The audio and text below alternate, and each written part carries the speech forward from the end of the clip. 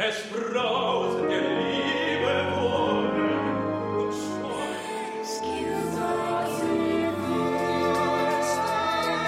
The truth is you will live honestly with me. You are listening to The Holistic Voice with your hosts, Austin Vitaliano and Jordan Reynolds. All right, welcome to The Holistic Voice. Austin, what happened for you this week?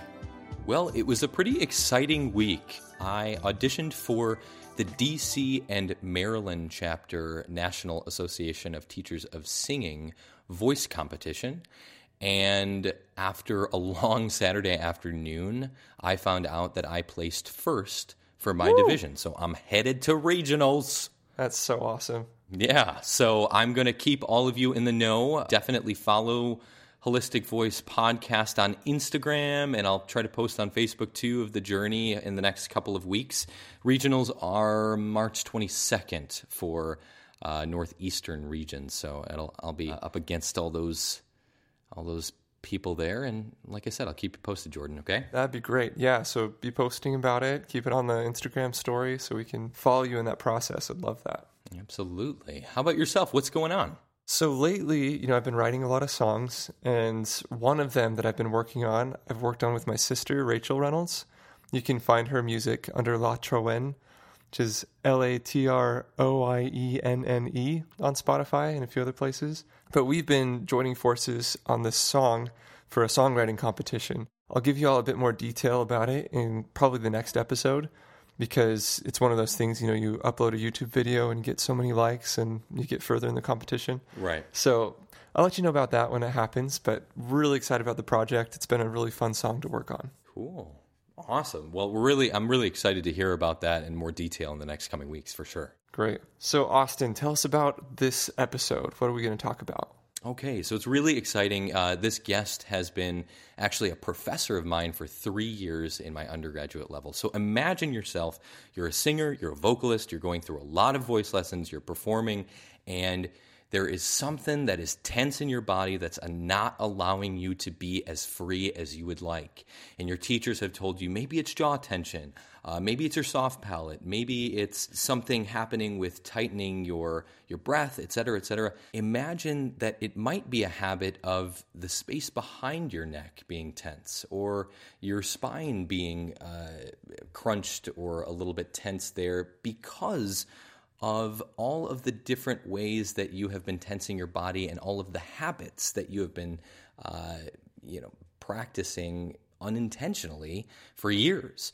So this week we interviewed Sally Honor, who is a certified teacher of the Alexander Technique, and basically she talks to us about rethinking those harmful habits that have built up over your lifetime and learning how to move more freely. So I'd love to jump into our interview now.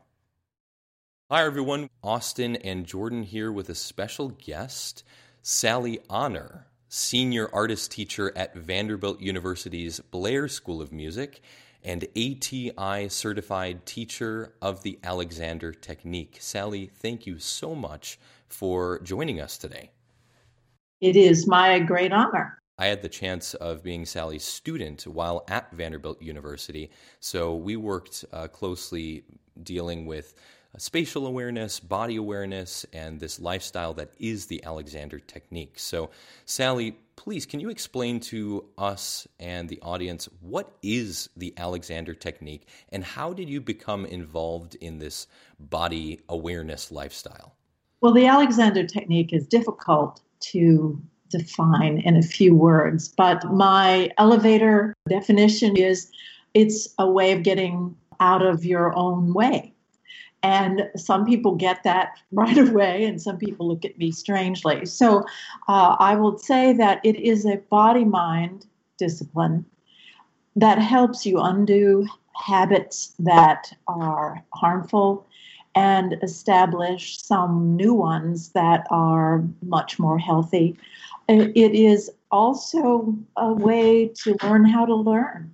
Absolutely. And I think it really helped a lot of us in the Blair School of Music as performers. The Alexander Technique it was a way, I thought, to really open my mind to a new perspective of what my body could do and how it can move. Yes, I had to unlearn, and some people call this the art of unlearning. I had to unlearn a lot. And I just want to say at the beginning here that if some of the things that I say strike the audience as, oh my gosh, I've been teaching that and I didn't know, that's exactly right. And all of us are like that. So we can only teach what we know. And then when we learn something new, we can teach that. So Alexander's work is the best way I know to keep learning all the time. And so it offers you a process rather than a product. I always loved Alexander's story as well. That was one of our first lessons that you taught. Alexander was a performer himself, correct? Yes, Alexander lived from 1869 to 1955. He was probably about the age of my college students when he wanted to be an actor, and he was studying acting in Australia. And he began getting gigs, as we say nowadays, and he began losing his voice. And in those days, an actor now, unless you're a mime, have to be able to speak. It was especially true then because there was no electronic amplification. I mean, if you picture maybe 1889, 1890, somewhere in there, what our technology was, it was all about projection of the voice into spaces. Sometimes if the large audience, maybe more projection needed than in a smaller room. So he kept getting partway through his performance and losing his voice. So we went to a doctor who looked at his vocal folds and said, well, you haven't damaged anything. That was a relief. But he said they're inflamed. So you need to rest. Now, Alexander was about to decide whether he could take this really important gig. So the doctor felt that if he went on vocal rest for a couple of weeks, he would be fine. So Alexander took the gig. He went on vocal rest. Sure enough, his voice got better. But halfway through the performance, he started losing his voice. So we went back to the doctor and said, it must be something that I'm doing while I'm performing. And the doctor agreed that was possible, but he didn't know how to help FM. So he decided to help himself. And this was his genius, that he put up mirrors to watch what he was doing. Maybe unwittingly, he applied the scientific method. He observed what he did, and then he tried different things.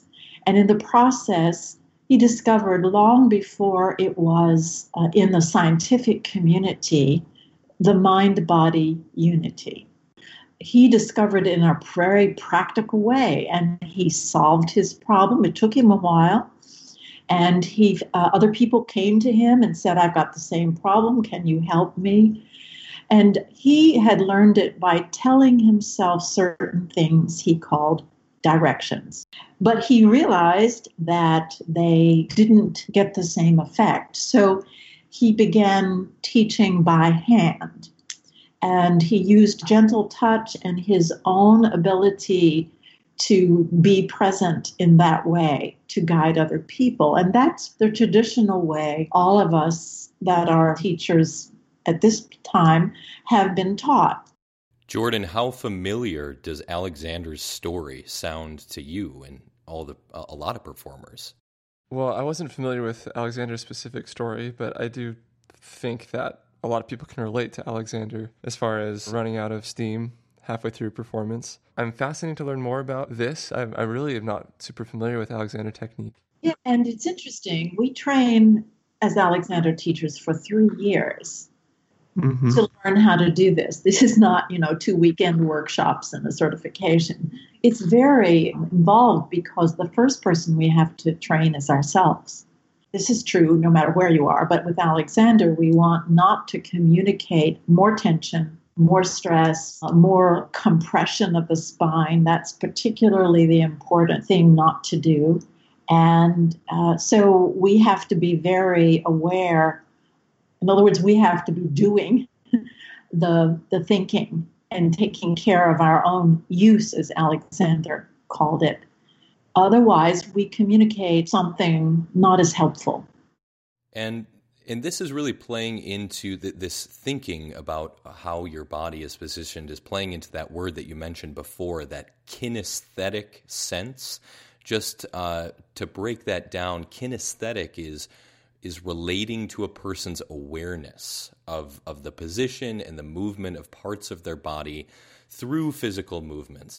I'm very curious too, Sally, of rethinking that kinesthetic sense, where our awareness is. And so there are particular spaces that we went through in our coursework, and you kind of touched on one of them, thinking about where that space is in the back of your neck. But could you expand on that a little bit? Alexander had a specific set of instructions or directions that he taught. But a lot of us in the Alexander land have found them mysterious, their meaning exactly. And sometimes you don't learn their meaning until a lot of time has passed. So I've developed what I call three-space thinking. We're always thinking about the space in front of us. That's just our orientation. Our eyes are in front of us. I have asked my students through body mapping to think about the space behind them, for instance. And they don't have to do anything. They just have to think it and allow rather than do or make. I often tell my students, I think we map our bodies according to our clothing rather than according to our actual structure. So one of the first things I have them find is their sit bones, which are the bottom of the torso. And once they find those, then I ask them to think about the space between the sit bones and the ground. So that adds in to the space behind them. And then the third space is the space above their heads, so they're not tempted to compress, to get smaller, especially not to pull the head down onto the spine. And so if it takes practice to think of those three spaces all at once. But once you do, you find that your body begins to move. And Alexander's work is all about this subtle movement or gross movement if you're dancing or running or doing sports or whatever, but basically this tiny movement that is natural to vertebrates and that helps us uncompress. I have had the best posture of any of the interviews I've had so far, just listening to you all over again. So I'm sitting in my chair right now, Sally. Can you take us and our audience members? I know where my sit bones are because I've sat in the class, but it took me a while, and I know that with one or two sentences you can't really explain that to us over a podcast. But if our listeners are curious and trying to find it themselves sitting down, how could they find them? The easiest way is to bring your hands in with your fingers pointing toward the middle of where you're sitting, close to the top of your thigh bone. If you bring them in, and if you feel meat, you can just move the meat behind you. But you'll feel bony protuberances. Their actual name is ischial tuberosities, which is why we call them sit bones. And they are the bottom of the two pelvic bones. And you can explore by rocking forward. They sort of disappear. If you rock back, they mash your fingers.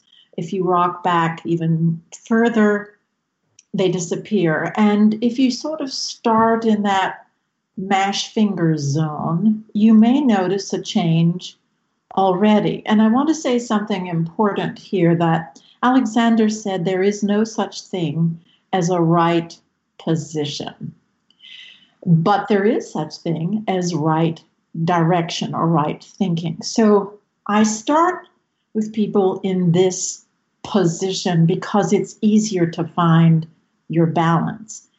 But you're by no means limited to this. So finding your sit bones then allows your legs to release and be not braced while you're sitting, allows your spine to lengthen upwards. It just does that by itself because you come into balance. And a word here, our prevailing postural directions are pretty much wrong.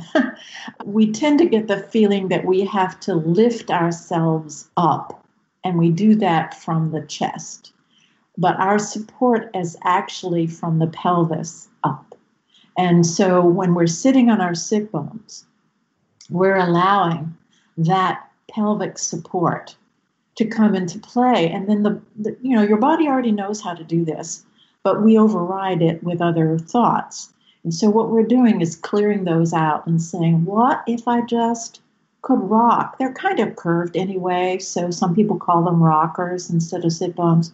What if I could rock gently, just a little bit on there, and what might change? We're always asking ourselves observational type questions. You probably remember, Austin, I would ask you ad nauseum, what are you noticing? Yeah. That is the observation question. I would love to connect for our listeners now why something like this, knowing where your sits bones are, would relate to your performance. Specifically for your voice giving out, how can your relationship with your body improve that? That's a really good question because it is the crux of the matter. There is no separation. And so what is going on in your body is your voice. And what is going on in your mind is your body and your voice. It's all one thing. So the more you enable your body to function freely the way it's supposed to, the simpler everything gets, including breath. So I will just say this too, until you learn how to balance yourself, which is what we're doing, you cannot release a tight jaw. Mm-hmm. Because the tight jaw is because your head is out of balance. And Alexander worked especially with the balance of the head on the spine. So it is working in the way that I work and a lot of my colleagues with this understanding of how our bones and are related to each other, how our joints move, and allowing that movement to be free rather than resisted. Most of us tighten our muscles and then try to move, which is sort of like putting the emergency brake on your car and driving it. So Alexander's work is how do we let go of the brake? So we just move without hindrance. And everything is movement. Breath is movement. Thought is movement. We just get freely moving organisms. Sally, you lastly wanted to reorganize the way we think about breathing, and I think that's especially important for us as a vocalist who use our breath as a source for everything that we do. Did you want to speak a little bit about breath in terms of body mapping? I do, because I thought I understood, but when I studied body mapping, I realized that I had either incomplete or totally wrong conceptions of how we breathe. And I thought I might just briefly go some of those misconceptions. These are things I hear all the time, whether they are singers, whether they are wind players, brass players, whether they practice yoga, whether they're athletes. It doesn't matter. We all have many of these. Well, one of them is that we have to learn something called diaphragmatic breathing. And I'm here to tell you that you were born doing that. You've been doing that all your life, and there's no way we have direct control over the diaphragm anyway. I mean, that is a physiological fact. So we don't have to learn to use our diaphragm in exactly the way that most of us think. Our diaphragm is functioning, or you'd be either dead or on a ventilator. So that part, in a way, just releases some of the preoccupations we have with our abdominal wall. The second is you cannot put your hand on your diaphragm. So I have a lot of students are taught by choral directors or whoever that if you put your hand flat on your belly below your sternum, your breastbone, that you have your hand on your diaphragm. I can assure you, you do not. And you cannot have your hand on the diaphragm because it's not a vertical muscle, it's a horizontal muscle. It's like a dome.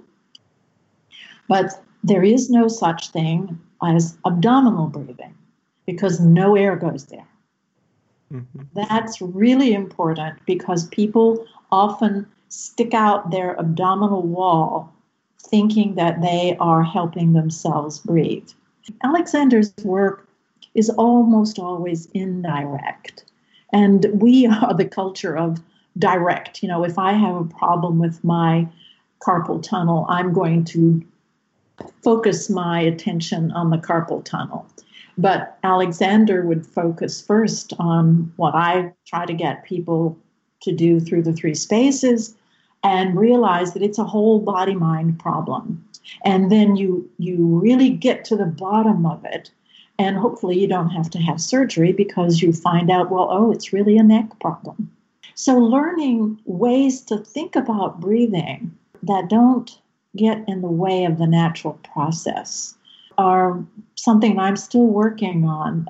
I've had some success with a few of them, just to say, well, you know, I have no direct control, but what can I think that might help my body-mind work best?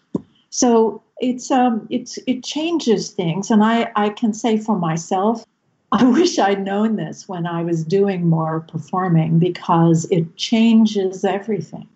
It's so much easier. And the sound is fuller, richer, often register problems go away, just like that. And certainly if your body-mind is working in Alexandrian ways, your jaw can free because it's not trying to hold up a head that's unbalanced. Question about breathing. How do you work with students to help them allow that support? Because I like this language of allowing and letting, but where I fear that could cause issues if you were going to have what we would call a full supported sound. How do you work that into your language in Alexander technique? Very good question. One of the things that we don't really define very well is breath support. You know, we talk about that, what that means. And in Alexander in body mapping world, we divided the support in two. One is the support for yourself. And that has to do with what I was talking about partly here. There's other things. You know, when you stand to sing, you have to be able to allow your legs to support you without tensing them.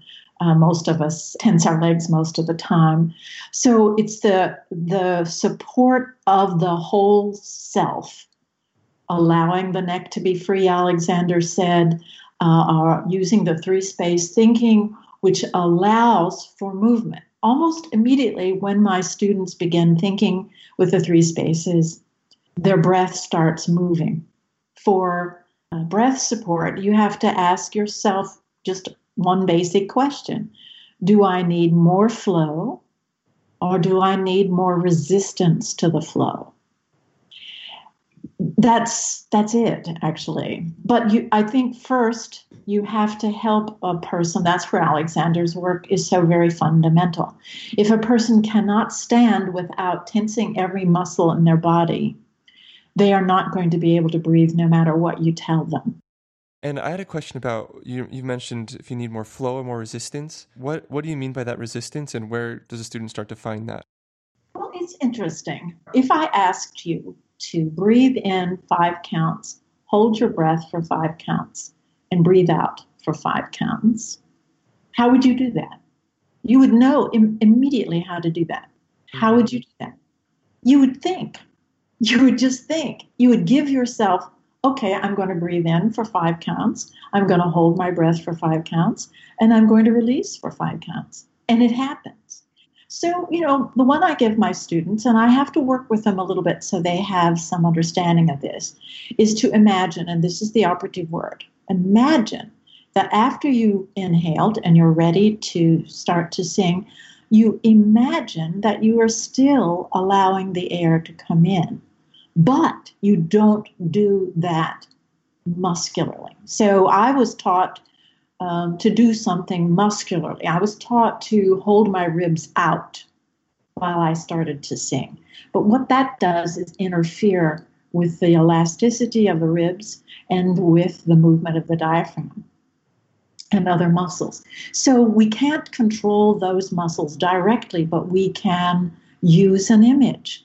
And the image is the thought that connects with the body. And that's why we try to find ones. And the teacher is very important to monitor that they're not trying to stiffen. Anything that causes stiffness is antithetical to good singing, good living, you know.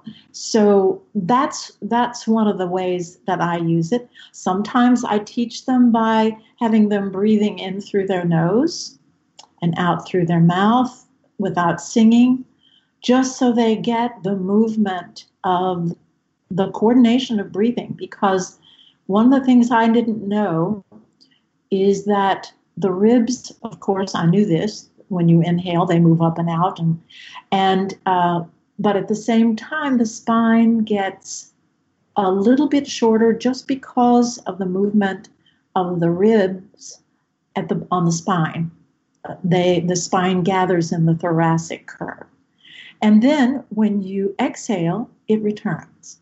So there's a lot of contrary motion going on. And when students can get that, then they begin to get that they could let the ribs be free to move without making them into a rigid cage. And the whole idea of pushing the air with the abdominals is antithetical to good singing. What I've found is it makes my jaw tight, it makes my tongue tense. Then I have to do an awful lot of other things to release that tension. Whereas with Alexander's work, you try to keep it from happening in the first place by thinking in ways that work with your structure instead of against it.